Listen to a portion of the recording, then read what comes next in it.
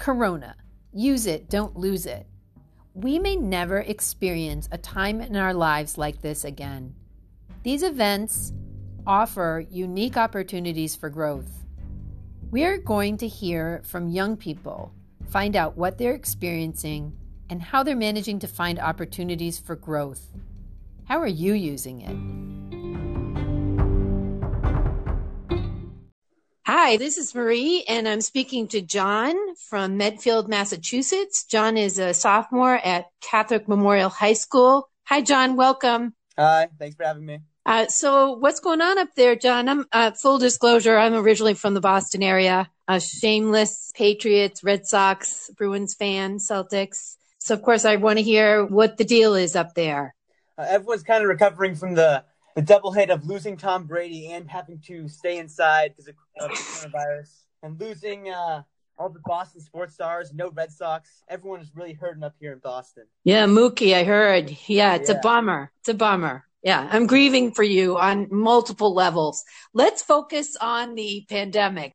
All right. So in my own life, everything has gone from, having all these activities going on at once. So when I was still in school, I was preparing to try out for baseball. I was going to be in the show. I was doing speech and debate. And then all of a sudden, all of them got canceled. I found myself with so much time in my hands. It was kind of incredible how I went from having no time at all to all the time in the world. And I had to find ways to productively use that time I gained by all these extracurriculars getting canceled, and how to deal with that change. Wow, that's intense. So how are you dealing with it? So one way I've been doing it is I've been rereading a lot of book series that I haven't read in a long time. So before high school, I used to be a very big reader. But once I got involved in all these activities, I couldn't really read as much. So I went back and I reread The Secrets of the Immortal Nicholas Flamel series. It's one of my favorite series, and I've been reading a lot of books, but the other way I've been spending it is with my family. So I'm one of 9 kids, and so as you can imagine, they're a little crazy at times, but this pandemic has forced me to interact with them more, to play with them, to keep them occupied and keep them from driving my mom nuts. Wow. But 9 kids. Where are you in the lineup? I'm second oldest. I'm the oldest boy. Wow. Okay. So how are you dealing with crowd control there? So it's basically trying to keep the younger siblings from wrecking the house by playing board games with them. And one strategy I used was James and Thomas, my younger siblings, have always loved March Madness, and they always make their brackets. So that was obviously canceled this year. But what I did was I simulated a bracket so that they could pick who they thought were going to win. And then using the team stats, I simulated who would have won with a little bit of luck added in with like a random number generator. And is that working? Yeah, it's actually working.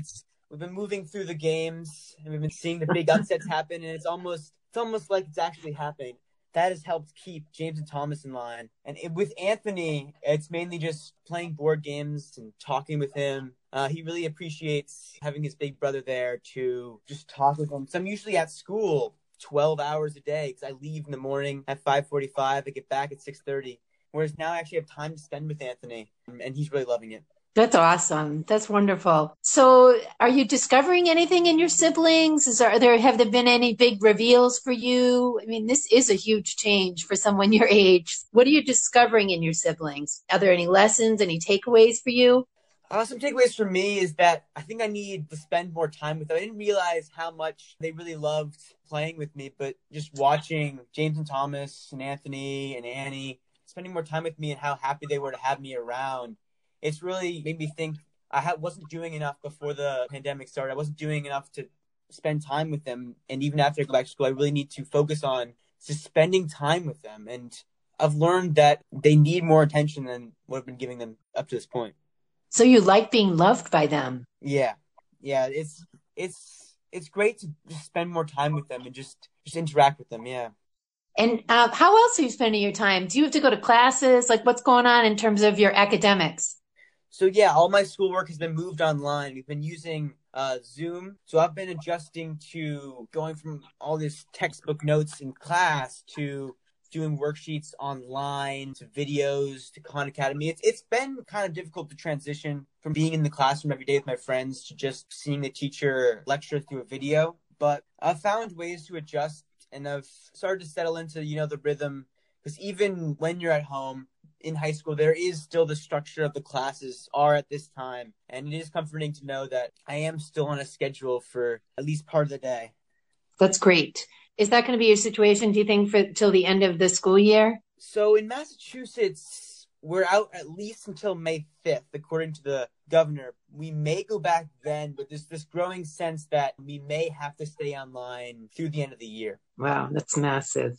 Okay, anything else you want to add, John? Yeah, I think one more thing that I think this pandemic has offered me the chance to is to kind of reevaluate my faith life as well. I'm a Catholic. I've been raised Catholic, but I think the wake-up call for me was when the confirmation got canceled due to this, and I just have to start thinking about, again, how am I living my faith, and what can I do more? And I've started to think that I need to do more personal prayer on my own outside of just what my family does. I need to do more of, personal meditation, personal prayer, and so pandemic has offered me the chance to actually get the time to do that. So do you mind if I ask you, what does that look like for our listeners?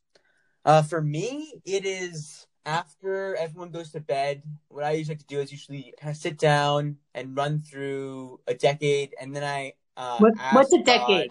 God, it's an Our Father, 10 Hail Marys, and a Glory Be. Okay, so you do that, and then what happens? And then I'll ask God for some specific intentions, and then I'll thank him for the day, and I'll kind of resolve to do some aspect better tomorrow. That's cool. So you're trying to live that now during this pandemic. That's kind of a resolution of intensifying your prayer life Yes. that you've come to. Mm-hmm. Yes. Cool. Good. Anything else you want to add? I think that's about it. Thank you. Okay, dude. Keep the faith. Will do.